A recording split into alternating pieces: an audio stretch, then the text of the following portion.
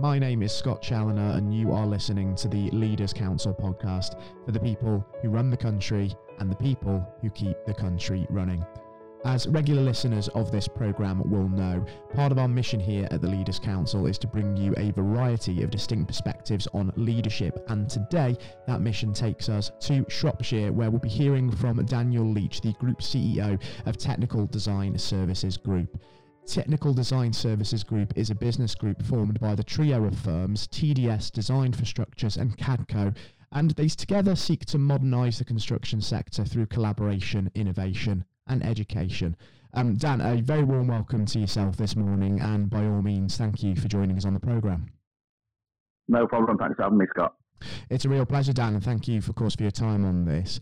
Now, I've just given sort of brief overview as to what it is that your business, Technical Design Services Group, does, but obviously those three facets of the business, TDS, Design4Structures and Cadcoe, all kind of seek to modernise construction in different ways, don't they? So in your own words, what is it that each arm of your business does, just to kind of set the scene?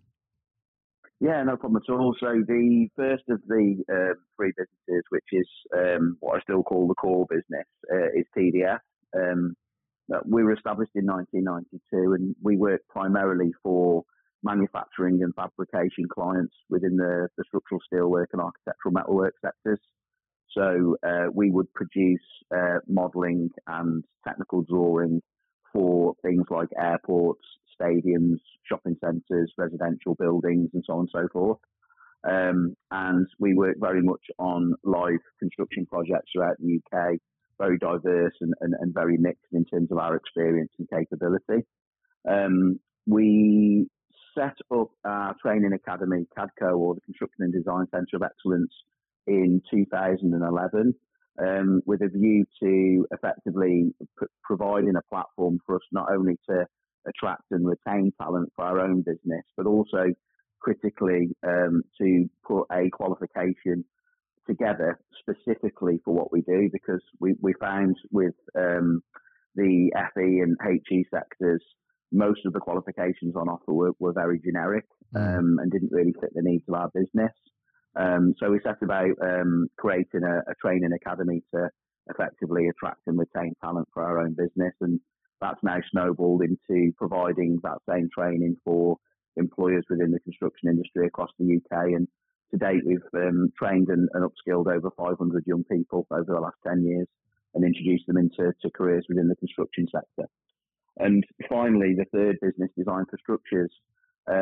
We set up Design4Structures 6 years ago, primarily because of the lack of adoption of BIM and digital engineering within construction. Typically speaking, structural engineers only really get involved with projects up to REBA stage 3. And what we've done now is create a structural engineering business that can take projects from stage 0 all the way through to stage 5. So taking projects from the civil engineering and infrastructure design through to foundation design, substructure, superstructure, but also through the construction engineering deliverables. And so we can actually provide manufacturing levels of detail to clients, so they can actually procure the material, manufacture the project, and obviously go and construct and build those projects. So we're very much in the day-to-day. We are knee-deep in the industry, delivering projects, and that's what we believe gives us a very unique selling point with regards to the training and education that we provide, because ultimately we're in the industry that we serve for our training and educational platform. Yeah, exactly right. And it's a well-documented truth, isn't it, that the construction industry is one that has been afflicted by a long-standing skills shortage, a shortage of sort of talent coming through to kind of plug the holes in what is an ageing workforce sort of heading into to retirement. And obviously you mentioned as well, when sort of building up the Cadcoe side of the business, that training academy, that maybe a lot of qualifications on offer were sort of quite generic at the time. Do you think that sort of the standard of education provided as maybe being kind of part of that sort of skills gap problem? Has that sort of been an exacerbating factor, do you feel? Yeah, I mean, I've got a lot of sympathy now for education providers. I mean, I've been not scathing of them, but certainly frustrated with, let's say, the lack of innovation and moving things forward. I mean, um, I think it's incredible. What I think I find is difficult for schools and colleges and universities is that if you take our sector, for example, in digital engineering and construction, the industry is evolving at such a fast pace with regards to technology and regulations and Mm. all those different things that develop every year. And it's very difficult for us to keep up with those changes, and we're in the industry every day. So I think it's impossible for schools and colleges and universities to be in tune with what the industry actually wants and needs. And that's where I think, if you look at what we've done with Cadco, we're the industry experts, let's say, and we've partnered with Dudley College of Technology, who are our educational partner, to come up with something that, they use our knowledge and experience of the sector that we're in to develop the curriculums and the learning materials. But they have all of that experience in terms of, passing on that underpinning knowledge and stuff. And I think that's what's really critical. I think if we're going to make changes to the education sector moving forward, it's absolutely pivotal that industry, whether that be whatever industry you're in, cross-disciplined, those industries come forward to work with schools and colleges and universities to develop the curriculums that those specific industries need.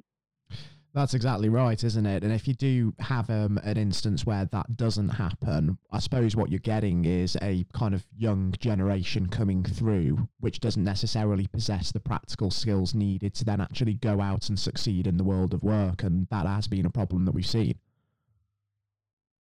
Yeah, I think in our sector, one of our frustrations, if you look at the traditional way that apprenticeships are delivered, the funding associated to apprenticeships is for the assessment of those skills rather than the actual delivery or upskilling of people.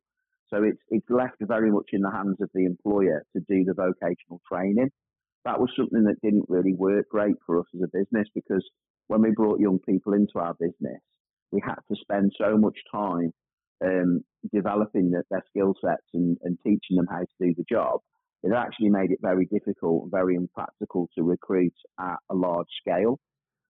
What we've done that's very unique with regards to Cadco is that at the front end of the apprenticeship, the students come to us for an initial 10-week period where they spend intensive time with people that do the job every day, learning all of those key skills. And the idea is that at the end of the 10-week program, when they get reintroduced to the employers, they can actually go into those businesses and have an impact on day one and work on live project work and work in design teams. Don't get me wrong, they're by no stretch the finished article, but it just gives them an absolute foot up with regards to being able to get in and have a positive impact from day one. Yeah, exactly. That's really good, obviously, from the young people's perspective, certainly. You talked as well there, Dan, about sort of upskilling people as well. And I think it's important, isn't it, to kind of look at the adult workforce that's out there as well, perhaps individuals that are trained in other industries and maybe are looking for a career change and want to move into the construction industry. I think maybe the government is sort of missing a trick, aren't they, if they don't make that sort of training and upskilling more accessible to that demographic, because that is a whole load of people there that could, come in and help plug that gap, but maybe don't find accessing training quite as easy as a young person might do. Yeah, totally agree. I mean, one of the critical things, if you look at construction, experience is everything. And I think what we're experiencing and what we're finding as a business is that young people can come in and learn the software side of things and the technology side of things very, very quickly. They're like sponges. They're used to using technology in their day-to-day lives. The problem that you've got is they don't have any experience of, for example, engineering a building. So you might be able to model something in a piece of software that looks correct on the screen, but the reality is on site, you can't actually get your arm in or get a drill bit in to actually tighten a screw or a nut or a bolt. So, experience is very, very important. And I think one of the genuine concerns that we've had as a business is that there may be people within our organisation that have got 15, 20, 25 years experience of our sector that might be absolutely scared to death of some of the new technology that's evolving into the industry. So I think having a platform and having a process to enable those people to be upskilled and developed is really, really important. And, you know, what's blown me away over the last couple of years really is the use of video calls and conferencing now, you know, Skype and Teams and all those things that literally happened overnight purely because of the COVID pandemic. And yet we've had video conferencing accessibility and things like Skype and FaceTime for 10 years. But it's never really been utilised and used, yet now everybody sees it as the norm. And because people had to do it, they did do it. And I think that's another big thing that we've got to learn really, is that if we're going to embrace all of these changes with regards to technology and innovation and all those good things, we've got to force people to do it, because if we don't, they won't. Exactly right. And when we think about the COVID-19 pandemic as well and how it sort of enforced all of those changes overnight, would you say that sort of commands change in the way that kind of training is delivered, because now people are naturally looking for sort of more flexibility? Massively. I mean, obviously for us, the initial concern, because we have a program that was based on 10 weeks of intensive learning at the front end of our program, that was classroom-based learning. So, you know, straight away, the first question mark we got was, you know, is this going to literally take our business down, because we're not going to be able to train and deliver what we need to deliver in order to generate revenue for us as a business. So what we quickly learned was that all of those platforms, things like Slack and Teams and Zoom, you know, we were able to rally around and put together a remote and distance learning program that enabled us to continue to recruit young people and enabled us to continue to deliver those skills. And that's provided a number of opportunities. Now, it's a very different way of teaching and training than standing in a classroom, but nonetheless, it's been very effective, and it's enabled us to continue to develop our staff. You know, within the core business, we're primarily now in the office 2 days a week and remote for 3. So, you know, training and upskilling and developing young people is a far greater challenge now, not seeing them every day and with them being remote. So we've had to really address all of that. You know, how do you make sure that people have the support and development time that they need from their peers if you're not seeing them every day in the office? Exactly right. And when you're in that scenario as well, where, you know, you're not having that contact with your staff and it becomes a little bit more difficult to sort of spot certain social cues, does it become sort of harder to kind of maintain their morale and kind of understand when they're sort of feeling a little bit offside, let's say? Very, very difficult. And we had an instance actually last August where one of our younger team members, he's been with us for about 7 years, really committed guy, performs incredibly well, very, very committed to the business. And I took a call from him late August, and he was contemplating handing his notice in and leaving the business. And it took me absolutely aback, really. He'd not long been on holiday. And when I got on the call to him, it transpired that he'd done 7 14-hour days in a row, and nobody knew. And the reason for that was because he was working remotely at the time. We were on full lockdown, so the office was closed. He was under pressure to deliver work on a project, and our client was putting him under incredible pressure to turn around drawings for their manufacturing slots. And because he wasn't in the office, we weren't aware that he was putting in the number of hours that he was putting in, and that it was under the amount of pressure that he was. And that hit us like a steam train, really, because we realised then that, you know, we're not supporting this guy. We need to intervene. We need to back him with our client, and we need to contact our client and tell them that they've got to revise their program and their expectations. And, you know, sure enough, giving him that support and getting on board, we sorted the problem out in the matter of a few days. And fortunately, he's still with us now. And, you know, he made the point himself that had we been in the office, we would have seen him under pressure, we would have seen him struggling, and we would have known he was in early and finishing late. So, yeah, it's very, very difficult. And it's, you know, trying to make sure that you've got that contact with your staff and your team, and making sure that they feel just as supported as they would if you saw them every day.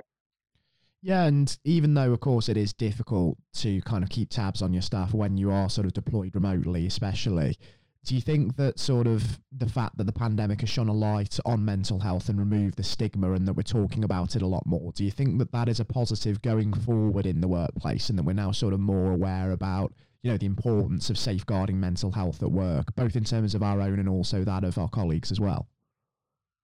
Yes. I mean, mental health is obviously, you know, it's a big issue, and it is something that's talked about, you know, a lot more these days.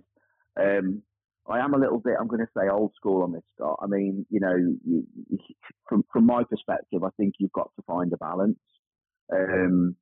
I think, you know, ultimately people have had to live with a certain amount of pressure and a certain amount of responsibility, you know, since the day that time began. So I do think, you know, that we want our staff to be resilient, and you know, Britain as a country is renowned for having the old-fashioned stiff upper lip. You know, so I think at times mental health, you know, it is an issue for your staff, and our staff welfare is incredibly important to us. But equally, I think at times it can feel like work is fitting around life rather than life is fitting around work.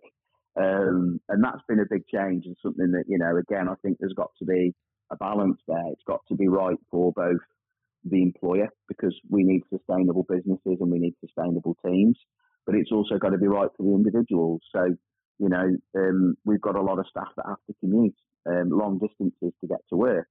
And those are the kind of guys and people within our teams that have benefited greatly from remote working and being able to, you know, maybe have time with their families that they wouldn't have had previously prior to COVID. So I do think there's got to be a balance.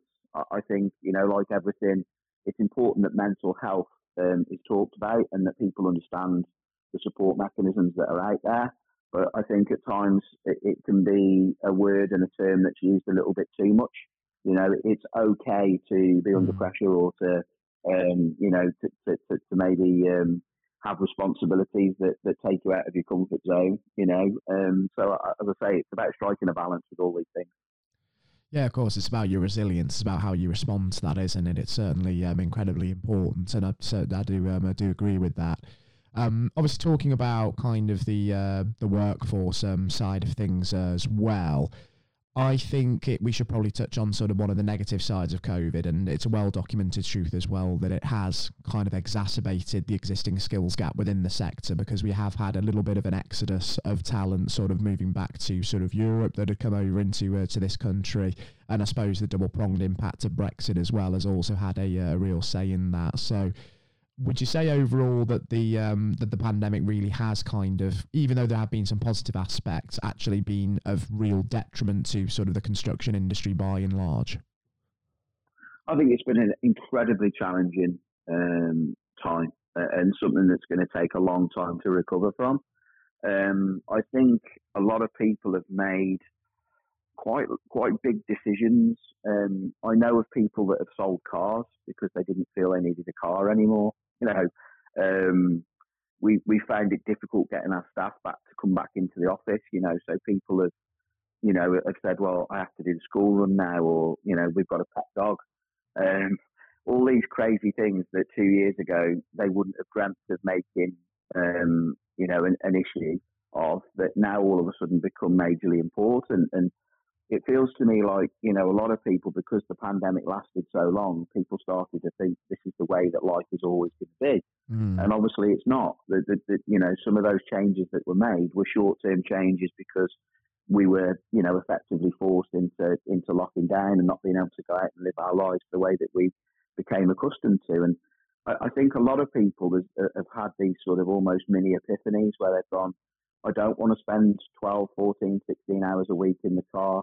I don't want to be commuting in and out of the city centre, and, you know, so on and so forth. And I think, again, that's been quite restricting and a little bit difficult. We've got people that are actually applying to come and work for our business because we offer remote working, you know, and while we've seen that as an advantage at times, and we've managed to recruit people from other geographical locations that prior to COVID we wouldn't have been able to, but because they've only got to attend the office 1 day a week or 2 days a fortnight, that they're able to actually live and work in, for example, somewhere that's maybe a 2 or 2.5 hour drive away. So it's definitely created some opportunities for us as a business. But I think, unfortunately, a lot of people are focusing a lot more now. They've had a lot of time at home through the various lockdowns.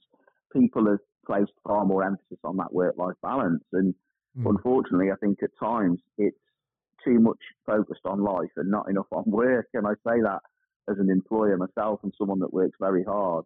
It concerns me a little bit that maybe people's work ethic or their motivation to work isn't where it was maybe 2-3 years ago. And I think that's a real challenge. And as someone that works in the construction industry every day, one of the genuine challenges that we've got is it can be a very inspiring place to work the construction industry in terms of designing and working on projects and buildings that are very exciting projects to be a part of. But equally, it's a very, very difficult, very stressful and very dysfunctional industry. And I think a lot of people, rightly so, have decided that enough's enough and they're going to go off and do something else that gives them maybe something that's more in tune with what they think is how they balance their work and life better, post-COVID. Yeah, and I think that kind of change in perspective and change in what people want. I mean, it's been a big driver of this sort of great skills resignation, hasn't it, that we've seen over the last year or so. And it's a challenge for businesses, isn't it, dealing with that exodus of talent in what is a very, very difficult recruitment environment right now. And then, of course, business has to weigh up, well, how do we not just recruit, but how do we retain? How do we stop people from leaving? And obviously, I suppose salary incentives are one thing, so that pushes costs for the business up. So it is a challenge for business leaders dealing with this, isn't it? Very challenging. Two things on that, really. One is that young people, they want to progress and they want to move forward a lot quicker these days. Their patience for things, is very low. They want to move forward and they want to progress very, very quickly. Some of that is obviously led by social media and it's the way that we live our lives these days. Everyone wants everything yesterday, and that's a real challenge. And I think the other thing is as well, we've learned this along the way. Communicating to young people is very, very difficult, particularly if you are of an age. I'm 43 now. Don't feel like I'm particularly old, but I know that the young people that we communicate with on the training side, a lot of them don't want telephone calls and face-to-face interaction. They like to do it remotely. They like messages, WhatsApps, text messages and things like that, where 5-10 years ago, if we called a candidate and they didn't ring back, you'd red flag them because they didn't return a call or they didn't answer the phone. What we realised quite quickly was that if you messaged that same young person, they messaged straight back. And you see it every day in day-to-day life when you walk into places like McDonald's now. They've got the touchscreen points. And I think if you actually stand and watch, most of the younger generation go straight to the touchscreen and they're happy to order their food that way. But maybe the older generation you see still walking to the counter to talk to someone and to order their food because they see the touchscreen as an inconvenience or a bit of a faff. So that's the difference, really. And I think what you have to do is try and understand and again, appreciate the way that people, want to be treated. I remember a lasting statement. The old statement used to be, treat people how you want to be treated yourself. And actually, that's wrong. What you've got to do is treat people how they want to be treated. And that can be, a whole host of different things, from the way that you communicate to them, to the way that you manage them, and to the way that you may allow them remote working or office-based working. Some people want different things. It is, and it's a hugely fascinating point that you make there, treating people how they want to be treated rather than that old adage, of course. And obviously Cadcoe is very much at the heart of that in engaging with young people and educating young people. So obviously when it comes to addressing this quite major challenge, what are some of the kind of main strategies, if you will, to kind of reach out and engage with young people that you're sort of deploying right now? I think the big one is having other young people communicate to them. So we've got a really fantastic marketing apprentice called George, that does a lot of our social media campaigns. We're also trying to talk to some of our previous students about potentially coming in and delivering small sections of our curriculum.